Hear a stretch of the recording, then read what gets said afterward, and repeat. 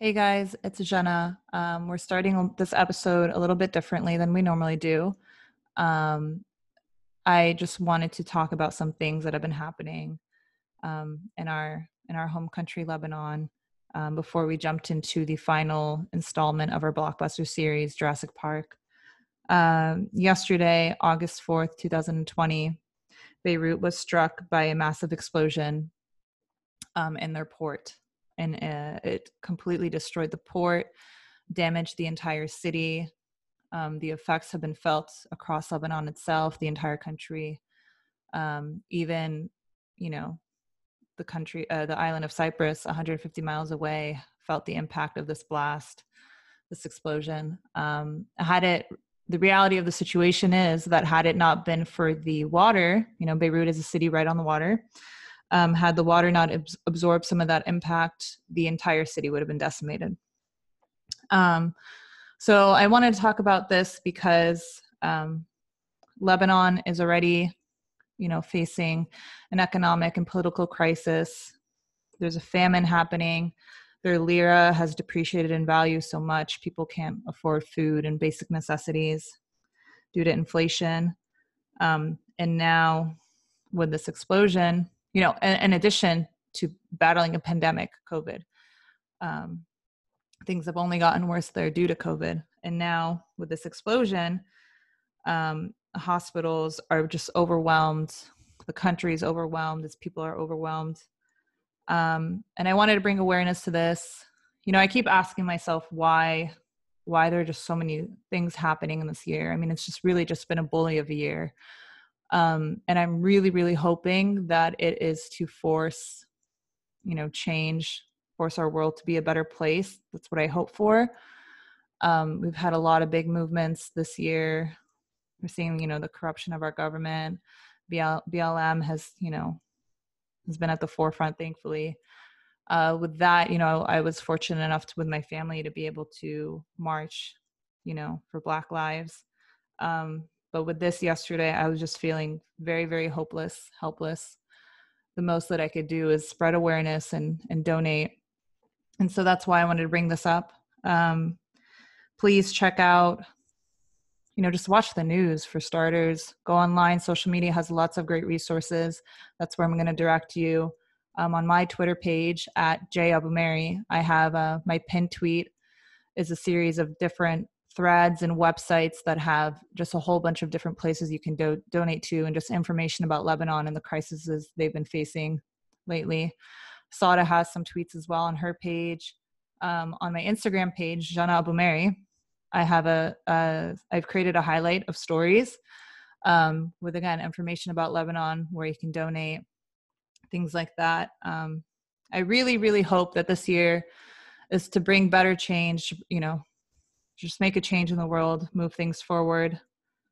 And I really ask that you, if you're willing and able to donate. I think, the reality is Lebanon is such a special place. Its people are so special. But they live in a place that's run by a very corrupted government. Frankly, a government that doesn't deserve the people there in that country. So all we can do from here is donate to these places and these causes and educate ourselves. And I really ask you to take the time to do that. And hopefully the people there won't have to live in this kind of resiliency anymore. Thanks so much. And on that note, please enjoy the episode.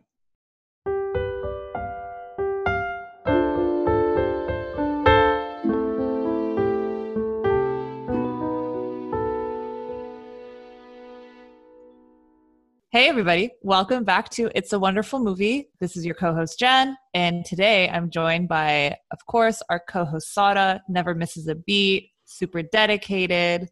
Wait, hold on. Why are you making it sound like it's your podcast and I'm a guest? Isn't that what it's sounding like, Layla? No, but you just have issues. I just wanted to give you the credit that you deserve, because our producer, Miss No Show Layla, is here. Hi, guys. I'm here to talk about my favorite movie of all time today. What's the name of the movie we're talking about? Jurassic Park. Well, that's a great of them. I saw one of them. Wait, what do you mean? Which Jurassic Park have you seen? The one that came out like a couple years ago. The Jurassic World? Yeah, the one with the Rock. What's his name? Is that his name? The Rock? The Rock's not in a Jurassic World movie. What are you thinking of? Are you thinking of Jumanji? Yes! I'm thinking of Jumanji. That's the only movie I've ever seen anything similar to this. Jumanji. So that says a lot about your generation, I guess. I mean, but to be fair, I'd never seen the actual Jurassic Park movie up until this Friday when I watched it, mostly because I was scared of watching it growing up. But still, at least I know the difference between Jumanji and Jurassic Park. Yep. Can't argue with that logic. I mean, I would agree. Before we get into Jurassic Park, can we go back to The Dark Knight for a second? Sure. I have a point I want to break up. Okay. Last week, if you guys will remember, we talked about The Dark Knight, and we talked about specifically Harvey, Harvey Two-Face, and who could play that character. And so we both gave a couple recommendations. I think I said Charlie Hunnam. Did you say Antonio Banderas? I can't remember. And did I say Russell Crowe as well? You might have said Russell Crowe was for Batman, but I might have said Antonio Banderas. Well, I've been thinking a lot about this. I have 5 nominees for you. Okay, Jenna, you're going to pick one. All right. Now, when you when you hear the list, imagine that. Don't affiliate the actors with any franchise or anything. Just think about them solely as actors. Okay. As human beings as they are. Yes, exactly. Okay. I can do that. Number 1, Michael Fassbender. Number 2, Michael Shannon. 3, Javier Bardem. 4, Robert Downey Jr. And 5, John David Washington, because you said you like Denzel.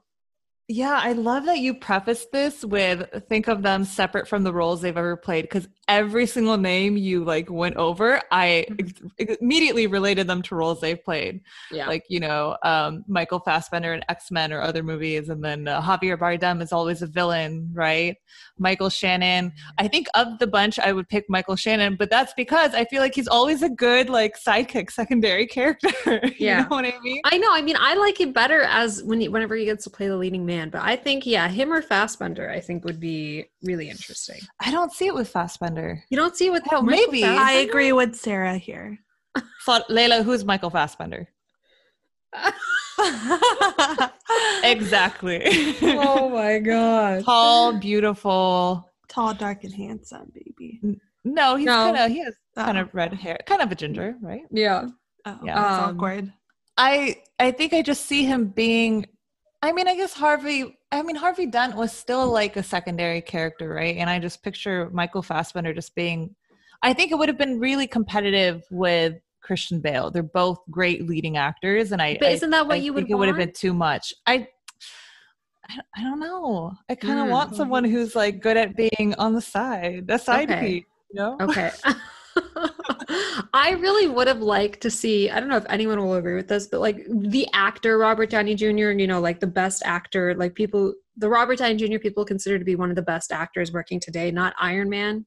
I think that could have been interesting just to see his spin on it. He has such a natural charisma that you want to be drawn to the character, and then he would become evil all of a sudden, and I'd be curious. Well, it's interesting that we bring this up, that we're looking for an actor who could have done Harvey Dent better.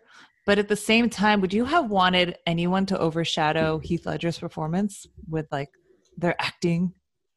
I don't know. Does the movie harmed if you have okay, Heath is great. Christian Bale, even though we don't necessarily love his acting as Batman, is still a great actor. Mm-hmm. It's really would things really change that much if you have 3 great actors on the screen as opposed to 2? Doesn't that just make it more competitive?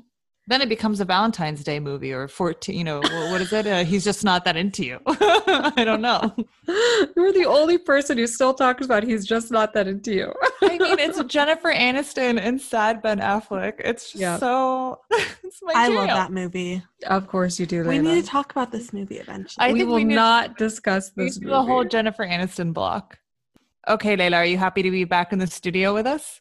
I am very happy. I felt like I was a little bit of a bad producer. I slept through the last podcast episode, and I wasn't on the second episode either. So Hopefully my Yeah. production skills improve a little bit. Can you tell us what production skills you're referring to exactly? I think just my observations of the Bachelor world. Guys, when we have a Bachelor podcast, then we can talk about it. Yes. So with that, I think we're good to jump into our next movie. It's the last movie in our blockbuster installment. Today we're talking about Jurassic Park, 1993, the original, film by directed by Steven Spielberg. Do you want to kick us off? Yeah, I mean, first of all, Jana, this is the first blockbuster that you and I have not seen, which was interesting to watch. Like the other movies we know, like the back of our hand, we're really, like we already have things in mind that we want to talk about. So it was fun to watch it together, having not seen it before. But to summarize this movie is basically what would happen if we bring dinosaurs into the 21st. Well, I guess in this case it was the 90s. Specifically, breed new dinosaurs, and on top of that, create an amusement park in which people can come and observe and interact with the dinosaurs. And so the story follows a couple main scientists, Ellie and Grant, as they kind of tour this island created by Dr. Hammond, along with Dr. Malcolm, played by Jeff Goldblum, and chaos ensues as these dinosaurs become loose and they start to attack the people on the island, and going to see what happens and who makes it out alive. A lot of moments where I was on the edge of my seat. I was not expecting it. But again, I was too scared to watch this movie growing up. So what did I expect? We were debating between doing this one and Jaws. I think Jaws would have probably been scarier. You know? Well, okay, so I brought this up with my friends because they asked, what movie are you doing next? And I said Jurassic Park, and one friend was like, no, you should be doing Jaws. That was considered the first summer blockbuster. And I told them like we were going to, but we figured it was too scary. And I've mentioned this to a couple people since you and I decided to watch Jurassic Park, and they all said it's not scary. It isn't? It's like, because like the shark's mouth doesn't even open all the way like it would in real life. It's just a mechanical shark. And it's just, there's nothing horrifying about it. I guess before we get too deep into our favorite scenes, do both of you believe dinosaurs are real? What's your thought on that? I would like to know what our president thinks before I make any final would you?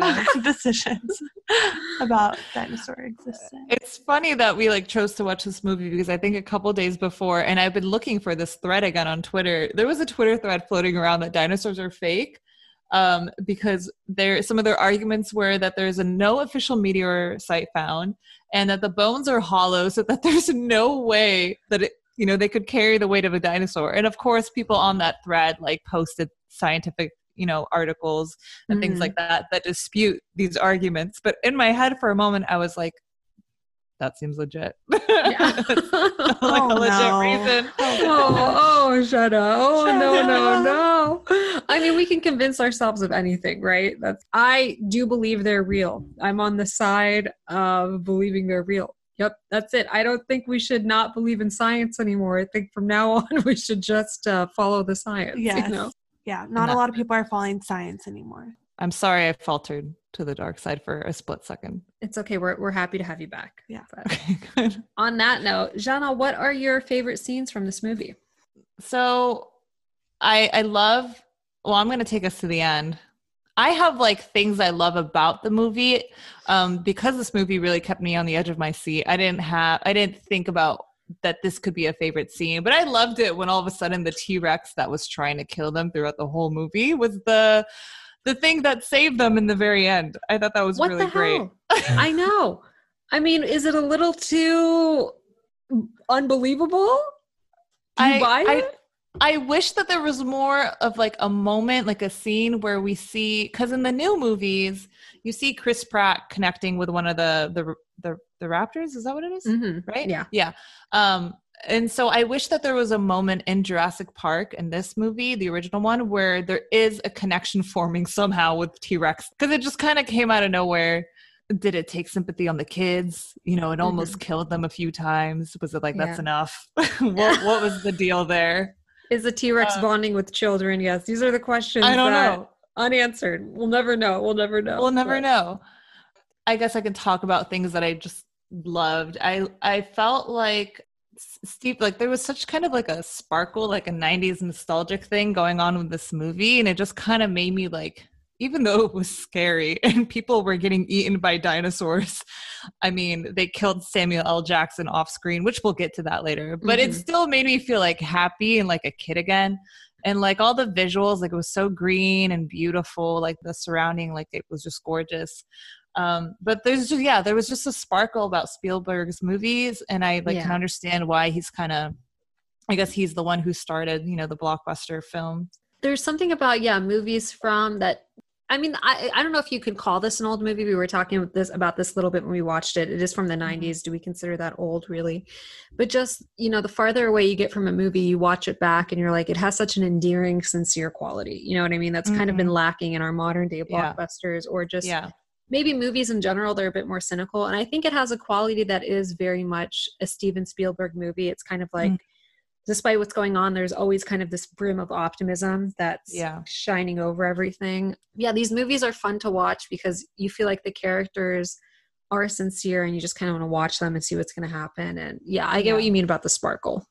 I know it's based on a book, but I feel like it still was like a unique movie to be going through. A lot of the movies that are coming out these days, they're all like, we're remaking a bunch of things or we're retelling the same story over and over. And this was just kind of something new. And like I said, it was like I felt like a young woman again of 16 or whatever. Even though when this came out, you were but a twinkle in your mother's eyes. I was but a twinkle. My parents had just gotten married. Yeah, I was in the womb. They were pregnant. Yeah, exactly. Oh my God. And mom saw it in theaters while she was pregnant. Oh my God. So you have seen it. Yeah. So I have seen it.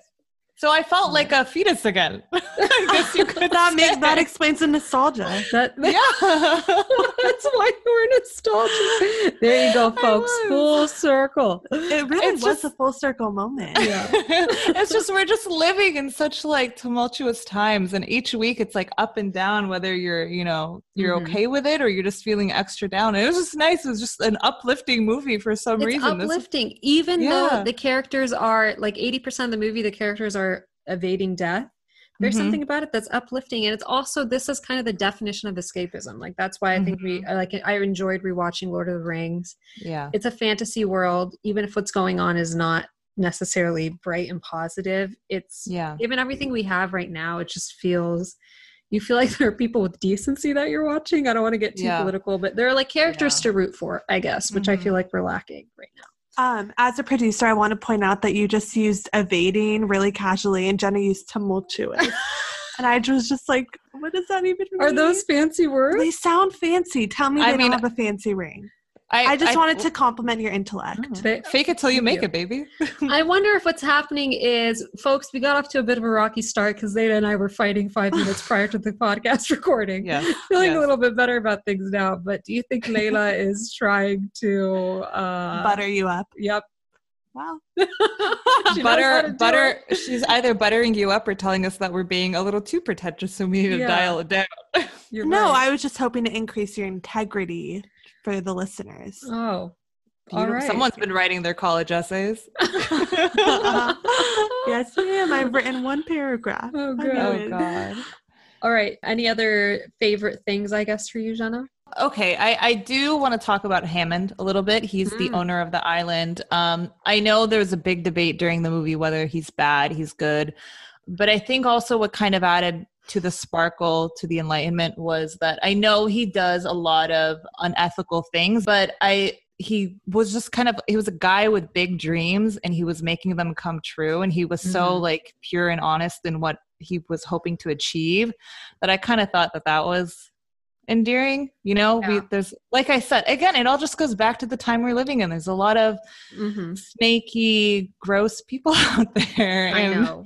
Yeah. I know he was unethical, but yeah, it's interesting that like you're recognizing he's unethical, but you would still use the word pure to describe his ambition.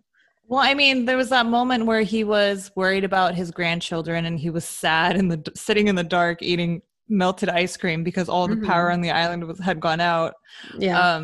And it was just his whole dream shattered in front of him. And I don't think he was like doing it I'm sure there's always financial like gains that people are chasing, but it was still just kind of like to bring this reality to life that we've never gotten to experience as humans. And that's, seeing dinosaurs. And that's true. That was beautifully said. Thanks. I feel moved.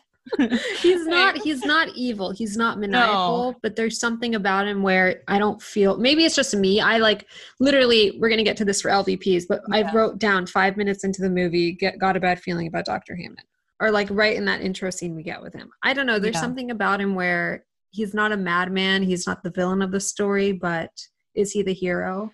He's not honest in his convictions, maybe, but I think he's honest in his dream was still pure. I don't think it comes from like a dishonest, evil place. Okay. I can agree with that. That was beautiful. Look at you. I mean, seeing the best in people. Isn't that what you told me is one of my worst qualities over the weekend? We played this game, which in retrospect was a horrible, horrible game where we went around and listed one another's worst traits. We did it for me first. I handled it pretty well, I think. Then we got to Layla. There was crying and there was storming out of the room. It wasn't there was a meltdown.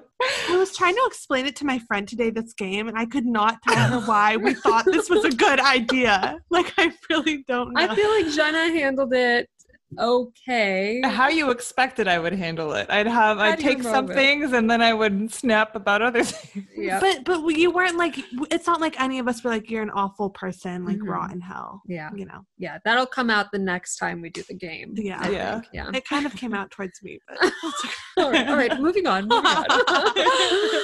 All right. Should I give you my best scenes? Okay. The first one is when Ellie and Grant first see the dinosaurs. They're in the Jeep, and then you see them stand up, and you're watching just their facial expressions for that brief moment. And they see the Brachiosaurus, and it's, welcome to Jurassic Park. And it's these two people who have been studying dinosaurs all their life. They're obsessed with these animals, and they get to see them for the very first time. And that's kind of relates back to the optimism, the excitement, the sincerity of this movie is very much in that scene. And the score, I'm sure we're going to talk about the score, but this is one of the most iconic scores there's ever been for a movie. And it's placed so well, and it accompanies that scene in particular so well. I just love it. This whole time I'm watching this movie, I'm trying to envision a reality in which this is real, and there would be major problems with this being real, but also how cool, if you're like even a little kid who just thinks about dinosaurs 24/7, to turn around and see one next to you, it's sweet. Well, how much do you freak out? Like, remember the first time you went to Disney this year when you had your pass and you're like, oh my God, I can't believe I'm here. And they're not even, they're not even real princesses walking around. It's weird. It's like something happens. Yeah. That the nostalgia comes through, and it's a very, okay, moving on. The next scene I really like is, so Jeff Goldblum is kind of the voice of reason throughout this film. And he plays Dr. Malcolm. And there's kind of a scene where I think they're doing the tour. They're in the lab where the dinosaurs are being bred. And I think the doctor's explaining how all the dinosaurs are female, and that way they can control the breeding that happens. And so Jeff Goldblum, it might be that scene. It might be a dinner scene later on. I'm trying to remember what. It is that scene. I know what you're going to say. It is that scene, where he talks about how life finds a way, and how you think you know what you're doing and you think you're in control, but at the end of the day, you're not. You have no idea what you're doing, which is very much a lesson for science in general. And just, I work in research right now. That's what I've been doing. So watching this movie and thinking about kind of like the research element of everything, and how the ambitions of a scientist versus the reality and the ethical boundaries of everything. This movie really foreshadows a lot of what we're dealing with now in science. So I just really like that scene. And Jeff Goldblum has a way to deliver lines. Like, he's not acting, because he never seems to act. He never seems to act. Not in this movie, not in Jurassic World, that later on he makes an appearance. He's just himself. 10 out of 10. 10 out of 10.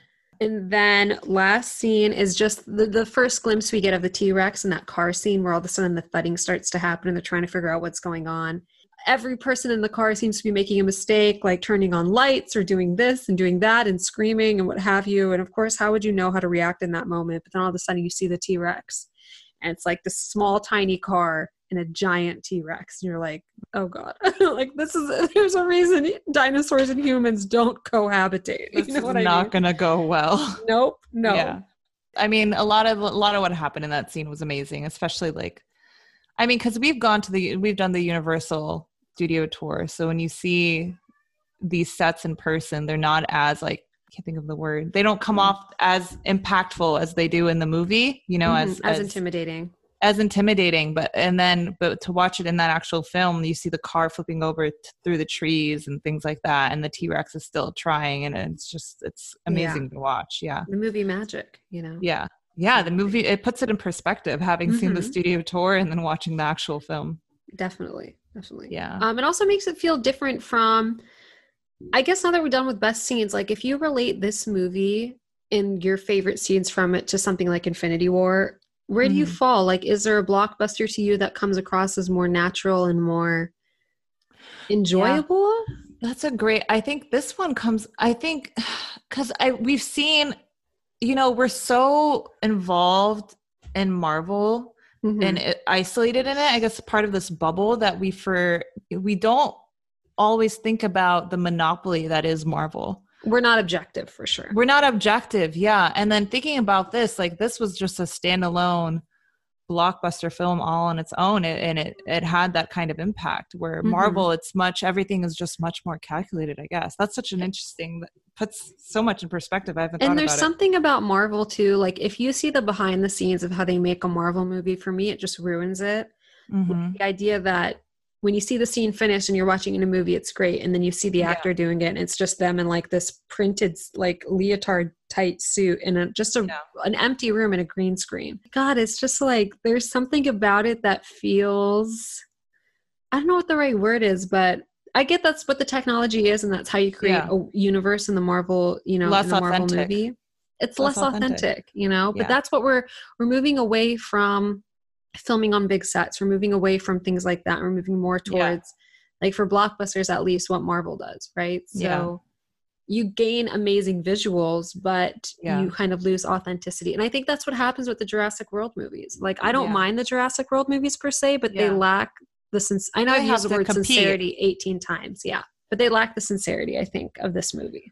I think too with the Marvel movies, now that I think about it, I mean, you just know that Marvel really just wants to shatter records and make money. We know that's the goal at the end. Like, what is the story that they're trying to tell? And for some reason, I just feel like Jurassic Park had like an actual story to tell. They just wanted, this is just so amazing. Imagine this whole concept of dinosaurs walking the same earth that like humans are, and that you could go see them. It's there also was more of a point to what was being told. The story is less convoluted, right? Everything in Marvel, like to enjoy the third, Avengers movie, you need to have seen like at least 10 movies before it. You know what I mean? Like you're saying, it's all about an end game. And I'm not saying I don't love Marvel movies. I mean, we spent the first episode gushing about them. Yeah. And I don't think that the movies lack a depth and that they're pointless, but at the same time, you do. It's like weird to be, if you're someone who loves movies, it's kind of interesting to sit and just put things in perspective like that, I guess, Yeah. Like how many Marvel movies have given you that giddy feeling that like Jurassic Park gave me? I think only Infinity Wars, really. Yeah, very few. Where I was like, oh, this is just so amazing, so heartwarming. Like, I don't know. Yeah. You guys are so analytical sometimes. Like I go into these movies and I'm like, it made me laugh a couple times. It does the job, It made us laugh. There are a lot of great moments that I'm sure we'll get to that we'll talk about. There were a lot of funny moments. Now that we're doing this podcast, we're watching everything with a much more analytical lens. I know. So Jenna, give me your MVPs. We probably have the same ones. Dr. Malcolm. Dr. Malcolm. I know Jeff Goldblum had his moments where he was the voice of reason, but honestly, what was he there other than to serve us some moments where he's laying there with his shirt open? Grant you, this is the 90s where Jeff Goldblum is still in his days, and I will not, he's our leader at apartments.com. He's in our commercials. I respect the guy. But Jenna works for apartments.com. I work for apartments.com. We spent all of our marketing money to get him in our commercials. What was his purpose other than to lay there, look good, sparkling in the sun, and to give us his whimsical one-liners? I'm not no complaining. other purpose. Exactly. So that's why how I think about MVPs. Who did the movie do? Who did they not screw over? They didn't screw him over. They let him be himself. They gave us a treat. I loved it. You know what's interesting about him too is he enters his leg, not his chest, but for some reason it's his shirt that is wide open for us. I mean, the tan, a little bit of the hair. They had to give you the whole 90s. He was a sexual magnet in the 90s. He doesn't look like he would be a sexual magnet, but it works well in the movies. Like in this movie where they're in the dark and all that stuff you're talking about. Yeah, he's like the put shining Jeff light back on the scene. Yep. Yeah, where's Jeff? I want to see him writhing in pain, but talking about how life finds a way. I want to see it. The other one is Ellie, Miss Laura Dern, our Big Little Lies actress, our crazy blonde, Star Wars, all of it. She was there with the men, put her foot down, and there was a moment where Hammond was like, I don't want you to run off to turn on back the power on the island because you're a woman. And she's like, I'll give you a talk about feminism later when we come back. And I appreciate that line. Yeah. I like that it wasn't okay. So we're going to get to this in a little bit. She is like the only female character. So you have to ask yourself how well that ages, but I like how practical she is and how they don't feel the need to give her this like giant woman empowerment moment. Yeah. Like she just is a capable person and no one questions that. And she's doing what she can to stay alive. Yeah. You know what I mean? And they didn't go too much into her relationship with Grant. Like it wasn't part of the storyline. There wasn't necessary, like she wasn't there to be a woman who was like to be the man's like wife. You know what I mean? Yes. Yeah. She's great. And talk about genuine. I mean, Laura Dern has that quality where like you can't help but like her when she's on the screen, even in Big Little Lies when she's playing like arguably in that first season, a very, maybe a likable person, but she's still somebody you're like, oh, I hope Laura Dern, works it out by the next episode. I hope she feels better and all that. So are those your MVPs? Those are my MVPs. LVP, can you guess? The lawyer. No, I forgot about the lawyer. I mean, I don't care for the lawyer. Who did the movie screw over? Samuel L. Jackson. No, I don't know if this wasn't at the height of his career in '93. I'm assuming he was, he wasn't the world's biggest deal yet. He actually, within a few years after that, became kind of one of the guys. But they killed him. They killed him off screen. And what a disservice to Samuel L. Jackson in our day. And I wonder if Steven Spielberg regrets that. There was a moment, too, in The Avengers when Nick Fury dies, quote unquote, dies. And I remember reading articles like, is Nick Fury dead? There's no way you could kill Samuel L. Jackson off screen. And they were right. You don't do that. And that's what they did in this movie. Yeah. But maybe that's just because we know who he is now and his star power. So exactly, it's interesting. So my MVPs are Jeff Goldblum and Samuel L. Jackson. But we always look at MVPs differently. Like for we do. Who saved the movie? Who do I want to keep watching, etc. Yeah. And I just really like Arnold. He's he's sarcastic, but he's also just incredibly frustrated with everyone around him. He perfected the cigarette in the mouth move. Like that's such a trope now in movies. Like actors use that, in scenes and to look more natural, I feel. And he has that quality. But what's interesting about this movie and my two MVPs is that we kind of talked about this last week about like what makes a good actor, and is it someone who changes their persona a lot, someone who doesn't do anything. And Jeff Goldblum and Samuel L. Jackson are two actors who are known for like carrying their own charisma to their on-screen performances. They just kind of like I feel like they just show up and they just kind of talk and do their lines how they would in real life. You know what I mean? And there are a handful of actors that we, him, RDJ, Goldblum, like Jeff Bridges, like they get away with it. Yeah, for sure. And then LVP is the lawyer because just get rid of him. I'm happy he died. I mean, it looked brutal. I'm not a fan of him though. And then Dr. Hammond, who I just still get a weird vibe about. I get what you're saying about kind of not being evil, really wanting to do right, wanting to bring the world dinosaurs, but it's the he ignored the reality around him of like how he had to do it.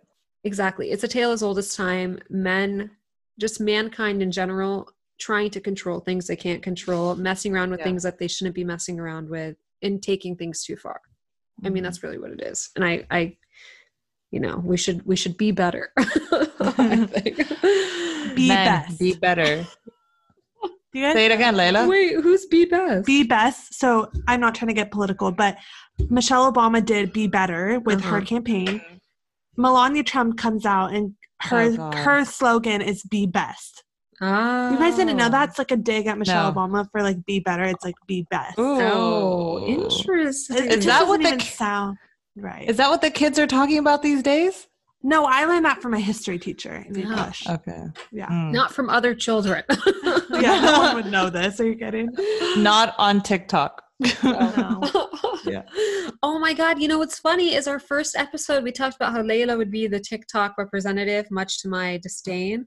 And Mhm. now she might not have a chance to access TikTok. No, actually, Microsoft announced yesterday that they're still in talks to buy TikTok and that they've Yeah. talked about this with the president. So it seems How like do they you might go- have the blessing to move forward. I don't know. Mm, Very interesting. yeah. Before I know, Jenna, we're going to talk. You have like some overall sciencey questions, kind of big picture stuff we're going to get to. But first, let's do a couple of our favorite tests here. Mhm. Are there too many white people in this movie? Oh, God, we noticed this the minute that we started. Mm. The movie starts with a black person, a black actor dying, Mm-hmm. right? And then we move on to some mining that seemed to be happening that was worked by people of color. That was their moment. And then we're later blessed with Samuel L. Jackson, who once again dies. Exactly. And we also have the Dr. So- Henry Wu, but he's also an Asian. Mhm. And there's kind of the trope of like Asians playing your scientists and your doctors. Yeah. I don't know. Okay, so if you think about it, there are like 4 main white characters, right? Ellie, Grant, Malcolm, and Hammond. Yeah. And then there's Samuel L. Jackson. Oh, there's Mhm. the guy who's played by Newman. from from Seinfeld. I'm Yeah. saying basically, I guess there's like maybe 7 main characters and 2 are people of color. For the 90s, if you look at it from that perspective, it's not Yeah. horrible. It's hard. It's not the representation we want to see. If you're listening to this and you like give us feedback about this, because unfortunately, I mean, this is a conversation we want to have with every movie, but by the looks of it, a lot of movies are going to disappoint us in this regard. So, you know, if you have thoughts on it, let us know what you think. It's hard to know. I don't think we're ever asking too much to ask for half the cast to be people of color, but at the same time, like, let us know, should we be thinking more about the perspective of when this movie came out? Should we be thinking about the filmography of these directors in general? Like, how likely are they to work with people of color in general? Like, Mhm. what different things would you want us to talk about? Yeah. I think the fact that you guys are even like discussing this shows that times have changed a little bit. Mm. All right, moving on to our next test, the Bechdel test. Passed or failed? I think it failed, right? Unless you talk failed. the Laura Dern, Ellie, and the young granddaughter, whose character's name. Do they talk about, so the granddaughter is named Lex, and she has a conversation with Ellie. What did they talk about though? I don't remember. I would just assume that if there was a moment where the Bechdel test would pass, it would be between them, but nothing stands out in my mind. Yeah. I'm going to count it as a failure for this movie because also Laura Dern is like the only main female character they have. So who else would she even be communicating with, you know? Yeah. Yeah. Another Hollywood, another sad. blockbuster. Yep. We're not even, it's just the term blockbuster. These are huge movies that Mhm. granted these actors a lot of star power. You know what I mean? Put them on the map. Exactly.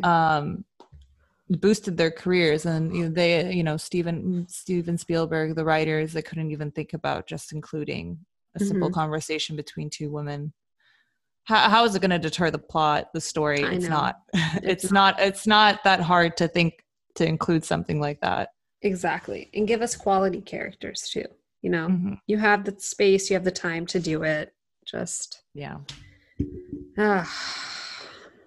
oh, Hollywood. I mean, unless we start directing on our own, things aren't going to change, Jen. Nope. I will happily be the producer. Will absolutely not be the producer Oh my of God. any future endeavor. Oh my Unless God. it's the Bachelor. Remember, that's what she wants to do. Oh, yep.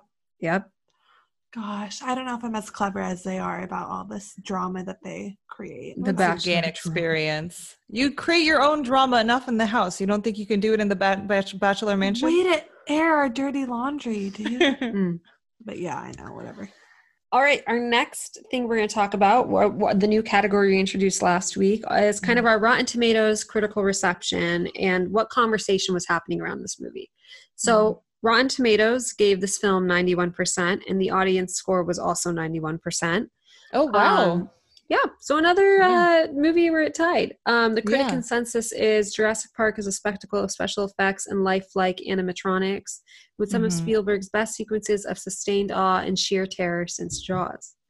People who liked the movie's critics who liked it said, this movie doesn't just stand the test of time; it transcends it. It's a self-reflexive blockbuster. One review that didn't like this movie by Terrence Rafferty said that Jurassic Park doesn't have the imagination or the courage to take us any place we haven't been 1,000 times before. It's just a creature feature on amphetamines, which is so opposite of what everyone else at the time was saying. And what would this guy do, like watching a movie in our day and age? I know. You keep getting taken to the same story over and over. Yeah. I mean, it's interesting, like, critical reception is such a product of its time. You know what I mean? Like, if we're reviewing this movie now in 2020, how would it be perceived? And it's just interesting to see what people say. Like, these people, I think it's universally agreed that Jurassic Park is like one of the best movies, one of the most memorable movies from the 90s. Yeah. Right. So this, like, the person who writes a negative review, I wonder, do they look back on it decades later and go, ugh, I got that one wrong? Or like, just to be on the wrong side of history like that. It won 3 Oscars too. I'm looking at it now. I don't know if you have that noted. It won for Best Sound, Best Effects, and Best Visual Effects. Oh, good. Okay. Well deserved. Yeah. I would agree. Thoughts on these reviews? I mean, I said the exact opposite of that last rotten review that you read. That it lacks, I thought it was filled with imagination. I mean, like I said, it's based on a book, but it was still imagination coming to life. And I don't think a lot of it would have happened without Spielberg's direction. Yeah, I would agree. Yeah. And it's interesting how I like this review by Peter Howell that says this movie doesn't just stand the test of time, it transcends it. And I think that we're living proof of that. Like, came out 27 years ago. You and I are both seeing it for the first time. And I'm imagining we're as excited now as we would have been if we'd saw it in 93. Yeah. Layla seems to actively avoid the movies we review on this show, but I feel like if she were to watch it, she would also enjoy it. I think it would earn her respect. Watched it. It would earn my respect. I just had no clue that you guys were watching it when you were. Next time, I will be a better producer. Thank you, Layla. Yeah. On that note, trivia. Okay, so some trivia. First, let's just talk about dinosaurs. So are they real? I Googled dinosaurs, and then I Googled Dinos 101, and then I Googled what should I know about dinosaurs? And so this is what I've accumulated from the internet. Group of reptiles lived on the earth for about 245 million years. Did you know it was that long? They spanned all 7 continents. Basically, birds are kind of the last living relatives. All land, all non-flying dinosaurs went extinct about 66 million years ago. And right now we know roughly 700 species of the ones that are extinct. Oh my God. Jeez, it makes you think about how long we're going to be around for before we're extinct. I know, right? Christ. I mean, 245 million years. They were there for that long and they still got wiped out completely. That's insane. Yeah. This is what's interesting. So this next part, I'm just going to read directly. It's from the Smithsonian, their online website. So, dinosaurs died out in a geological instant 66 million years ago. Paleontologists still don't know why. Yes, a massive asteroid struck the planet at the time following a protracted period of global ecological change and intense volcanic activity. But paleontologists still haven't fully pieced together how all these triggers translated into a mass extinction that killed off the non-avian dinosaurs. Not to mention that most of what we know about the catastrophe comes from North America, even though dinosaurs lived all around the globe. So basically, like, we know about the meteor's history in North America and why it would have wiped out animals in North America, but we don't know why all other dinosaurs went extinct. I thought it's spooky. It's like a conspiracy theory. It is. Like, I remember growing up, like, we were unsure. Like, that's what we were taught in school. But I thought that at this point we knew that it was the meteor. Like, it's been decided. I mean, I'm assuming, I don't know what happened. Who am I to know what happened? I'm not going to crack this case. Who are we kidding? No. But to end this kind of summary that the Smithsonian put together is paleontologists know the victims and the murder weapons, but they have yet to fully reconstruct how the ecological crime played out. Oh my God. That is so That's know. so scary. eerie. So creepy. It is. Oh God. And I haven't been listening to my true crime podcasts in quarantine because I'm by myself all the time and I didn't want to deal with it. And now you put this in my head. I mean, this is cause for, so we have a debate as between the three of us. We've always talked about that, when we die, if we get to face God, what question do we get to ask? We're going to ask about the Zodiac Killer. We're going to ask about God knows what. Mine was always the dinosaurs. I was always going to ask. Did O.J. Simpson kill his wife? Okay. I mean, I have no doubt in my mind he did, but I want to know why he was able to get away with it. Like, I want to have a one-to-one talk with God about it, Do you need to talk to God about that? You can't figure that out on I your... mean, maybe I'll have a more pressing question. I'm only 16 right now, so I don't have any deep concerns. We'll see where things go. But Jenna's going to ask about the dinosaurs. You can't go back on this, Jenna, because we're dependent. No. I've been saying this since I was a kid. Yep. Because the mystery was always on my mind growing up. All right, so that's fact number one. Second trivia piece for you guys today is that a lot of the logic of this film relies on the idea that T-Rexes don't have good sight and that Little arms. Yeah, it wasn't known whether the dinosaurs' vision was based on movement, but now we know for sure that they actually had excellent vision, probably even better than hawks and eagles. Oh my God. I know. I am so crazy? jealous. That is so scary. That's fascinating to me. I have awful vision, you guys. Layla is not comparable to a T-Rex. Yeah. Oh my God bless. All right, we're going to work that out after the episode. Yeah.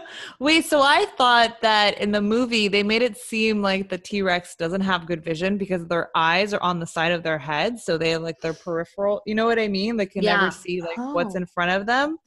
Is that not the case? Which would make sense for why they couldn't detect movement, but I have no idea. This is all I saw online is that. Okay. Wow. So there you go. Keep hitting me. Yeah. What's next? So the third fact for you guys is we talked about Dr. Malcolm and Dr. Hammond. I don't know if you noticed, I actually wrote this down, a little bit proud of myself, is Dr. Hammond is wearing white throughout the whole movie. Dr. Malcolm is in black the whole time. So Spielberg wanted Hammond to be idealistic, to be in the white, and Malcolm was supposed to be kind of cynical and more apprehensive, hence being in all black. So it's supposed to represent their perspectives on what was going on. Which is further evidence to what you're saying, that Dr. Hammond's probably a purist. Fourth fact, casting could have been very different. This movie could have had Harrison Ford as Grant. Well, Indiana Jones. Robin Wright as Ellie.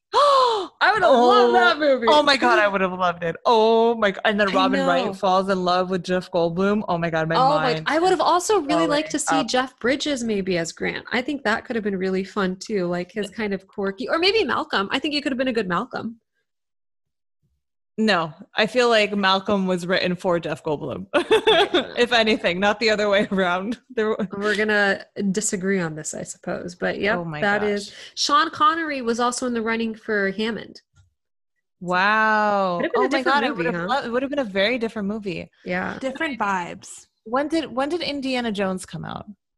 Okay, the first one came out in 1981.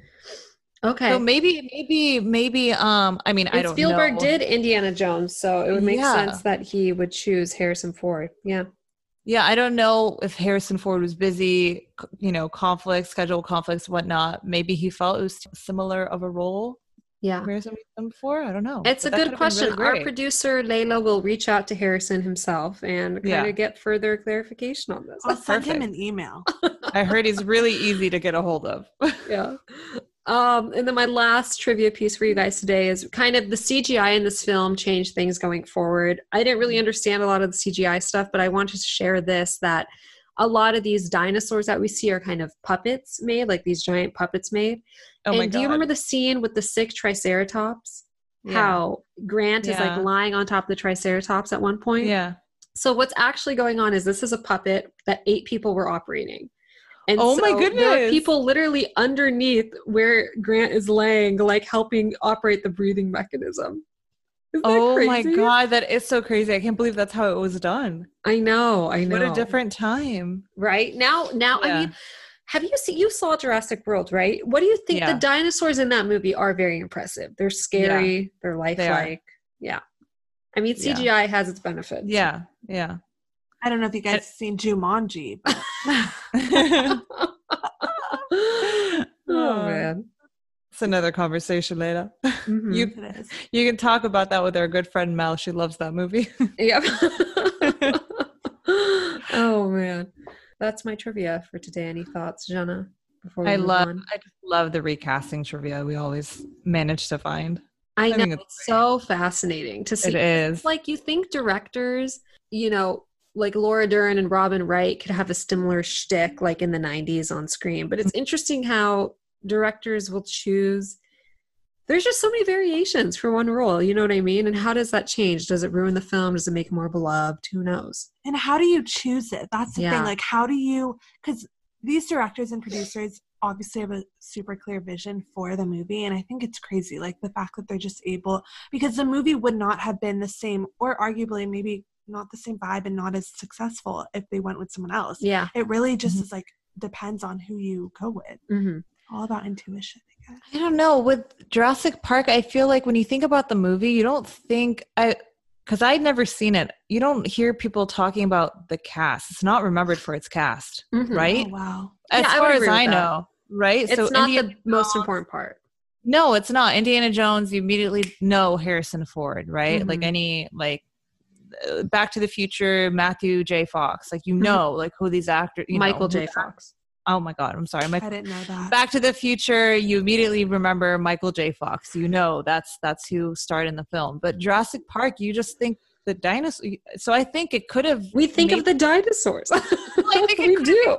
more like memorable with Harrison Ford, honestly, and Robin Wright. I think I that kind of would've been like great. having these unknowns pop up, though. There's something interesting about kind of like what made Dunkirk successful. We're going to talk about Dunkirk in like a few months when we get to our personal favorites and stuff like that. But if you think about that, like that's a giant blockbuster movie, quote unquote, but it's largely a cast of unknowns. Like there is something interesting, not that these actors were unknown, obviously, but there's something interesting about not seeing your favorite actor on the screen or the most popular actor of that time. Well, there is something that now. Yeah, I mean, now I have a question for you, S. So I'm no scientist, as we all know. I hate science. I don't get it. It's hard. And so when I watched this movie, I was sitting with you and Mom, and you guys kept going, God, like this is so unethical. The cloning of dinosaurs coming out of a lab, all of that. In my head, I was like, okay, I see that, but I also think this is really fucking cool. We all freaked out when a goat was cloned, but explain to me the unethical part that comes, that is part of this, and to our audience if they're not, as involved in the science world as you are. Yeah, I would say, so I'm not a cloning expert per se, but this movie does really foreshadow where we're heading with genetic evolution. And it brings up a really fascinating, there's kind of this constant discussion in science of, what will the next Cold War be? What will be the next thing we're all fighting over? And genetic technology, I think, is for sure going to be the next forefront. It's where everything is heading. The idea that, especially using something called CRISPR, the CRISPR system basically lets you cut and paste DNA with any sequence you want. So you can theoretically take a genome and just edit out what you don't like, put in what you do like, which is fundamentally changing. Like, imagine, Jen, if you got to go into a lab and pick and choose your DNA, basically. Yeah. I think it's completely, I know it's completely unethical for humans, of course. Like I don't support, but for when it comes to animals. But it's not unethical if we can use technology like this to prevent future disabilities, to help with antibiotics, to help with something like the coronavirus right now. So there's this constant question of, is genetic technology going too far? What happens with, what do we do when we reach a point where science has kind of reached its last frontier and we're very advanced when it comes to genetic technology? Who takes control of that equipment? Is it the government? Is it the scientists? Who's dictating what happens with it? Okay. So it's kind of this conversation of whose hands does it fall into is the unethical part. The external factors. Yeah. So to answer your question, like, I believe in science and the advancement of science, but I'm very skeptical of what's okay and what's not okay. And it's hard to know what's ethical and what's not.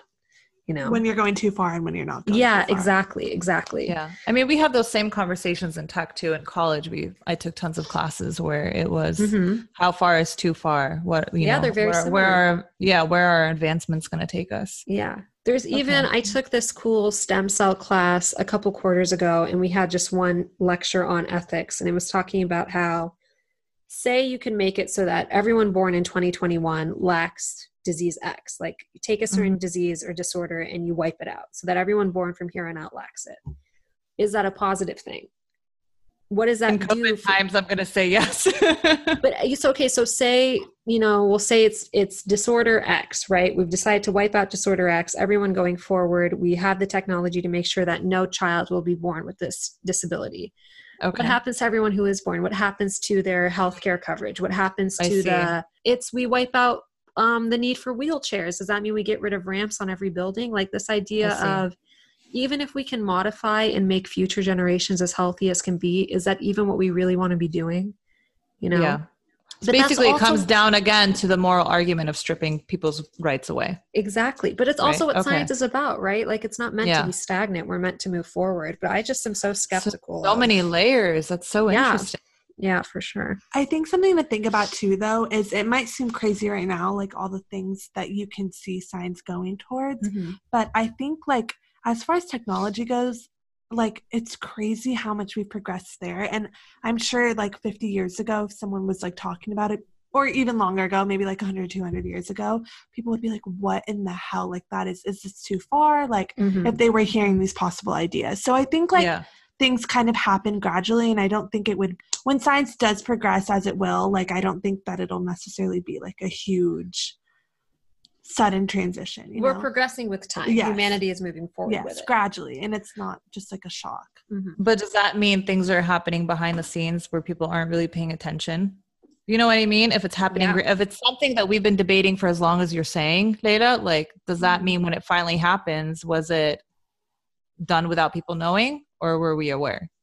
That's what I'm most nervous about. I mean, there's this interesting article I was reading the other day about how if we have a more conservative government in the US that's not very like science forward, what happens when we fall behind other governments that are very science forward and that are putting a lot of money into science? And you're kind of creating this uneven playing field, you know what I mean, across like a global landscape. And so I don't know. It's just really interesting to think about, like, we're not fighting over penicillin or making trains or computers anymore. You know what I mean? Like the next frontiers are genetic technology, genetic engineering, and space, really. Like what happens when we're able to visit other planets and collect resources and things like that. So everything is moving.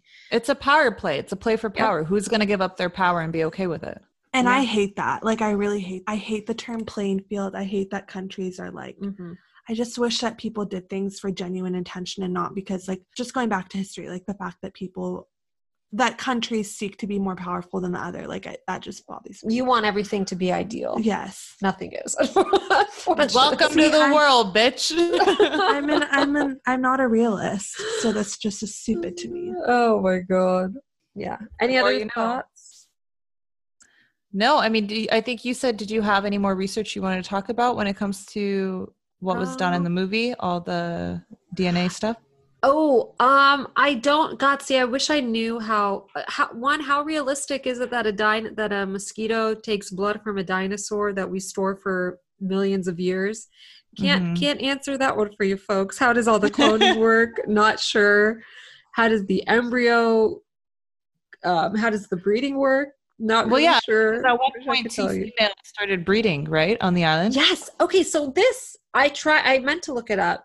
Okay. The idea that dinosaurs can all of a sudden just like change their genders was like something I think Grant at some point was like, yeah, some frogs are able to change their genders. Life finds a way.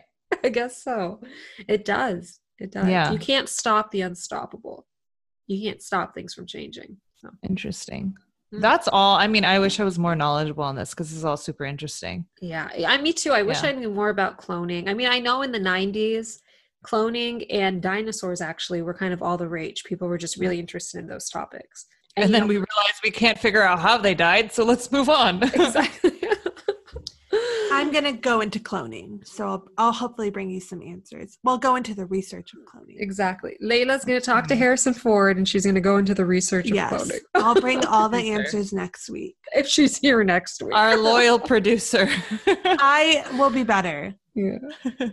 Be best. We are not endorsing Melania Trump. I would like to put that out there. Thank you. This is no way in an endorsement of her. I do have one final question for the both of you. Jana, I'll pose this to you. Layla, would love your feedback as well. Obviously, this is not a new topic. Steven Spielberg is known to be a good director. But I don't know if we've seen someone with as diverse a filmography as this guy. Jaws, Jurassic Park, Indiana Jones, Catch Me If You Can, Schindler's List, Saving Private Ryan. He did Back to the Future, right? Oh, look, he did the Color Purple? Yeah, I don't think he did not do Back to the Future, but he did The Post, right? He did Lincoln. Like he's able to do a small story. He's able to do a ginormous, oh my God, I forgot story. he did Lincoln. He's just really expanded as a director as time and has he gone did on. do Back to the Future. I'm sorry, just to clarify, he did. No, he did not. He actually didn't do Back to the Future. Why was it on his list? He's a producer. Yeah, I mean, he's just one of the most renowned directors. Him and Martin Scorsese, as Leo says it, they're just right at the top. I would say though, like someone like Martin Scorsese has kind of a similar style. Wait, I need to interrupt you. Can we just say Martin Scorsese? I said it as a joke and you said it seriously. We cannot be like that. Marty Scorsese has a similar style, I feel, throughout all his movies, which are kind of what makes it watching his movies fun. You know you're watching one of his movies. Yeah. Steven Spielberg though, like I wouldn't have known that he was part of making The Color Purple. No. You know what I mean? Like I'm impressed. He has range. It shows he can do the blockbusters. He basically invented them, right? But then he can also surprise you with something like that, or the movie Lincoln. I mean, I completely forgot about that. I think we watched Daniel Day-Lewis win that award, that Best Actor award. He really has my respect. He has his respect. Thank goodness. I'm so glad. Yeah. Oh man. Well, our last blockbuster. Yeah. So next week we're going to start moving into our underrated block. And the first movie we'll be discussing is which one, Sara? I think we're going to start with Wind River, which I know is a movie not a lot of people have seen. I watched it years ago and really loved it. I think I tried to get Jana to watch it, much to I failed. But I'm curious to see how this movie will age in my eyes. One thing that's interesting to talk about is just kind of foreshadowing. It's a movie about sexual assault and a murder, but it's produced by the Weinstein Company. It's one of their last movies. We're going to have definitely some interesting conversations around it. I remember loving it when it came out, but I'm interested to see just how it's aged over a couple of years. I will be watching it with you. Layla's going to watch. That sounds very intriguing. Yeah, it's going to be a fun conversation. It's a really good movie. What year did this come out? 2017. Oh, not too long. So after the Me Too movement started. Literally in the midst of it, Jana. In the midst of it. It was crazy. Was this before Weinstein was accused? This was as... Well, the Me Too movement kind of started with his accusation. Yeah. It started with, obviously he'd been accused in the past multiple times, but it started, this movie was the press for it was happening as all that stuff was blowing up. So it was really interesting time-wise. The actors had to address it in each interview they did. So the critical perception, just the perception around this movie in general, I think is interesting. I don't want to get too into it because I'm really curious to see what you guys are going to think when you watch it. That's going to be such an interesting episode. Yeah. This wasn't where the director was also facing allegations as well, right? No. This director, it was directed by Taylor Sheridan, who... We're going to get into it next week. I won't do I have a whole backstory on Taylor Sheridan, but I'm really excited for it. And we're going from blockbusters to underrated people. Yeah. Switching gears. So stick around. Thanks for joining as always. Layla, we were so happy to have you back. There's been some family beef going on that we've been dealing with, and we're happy that you two could put it aside to join tonight. I'm so happy. Thank God. Yeah, me too. Thanks for having me, y'all. Thanks. All right, guys. Peace out, Girl Scouts. Bye. Peace out, Girl Scouts.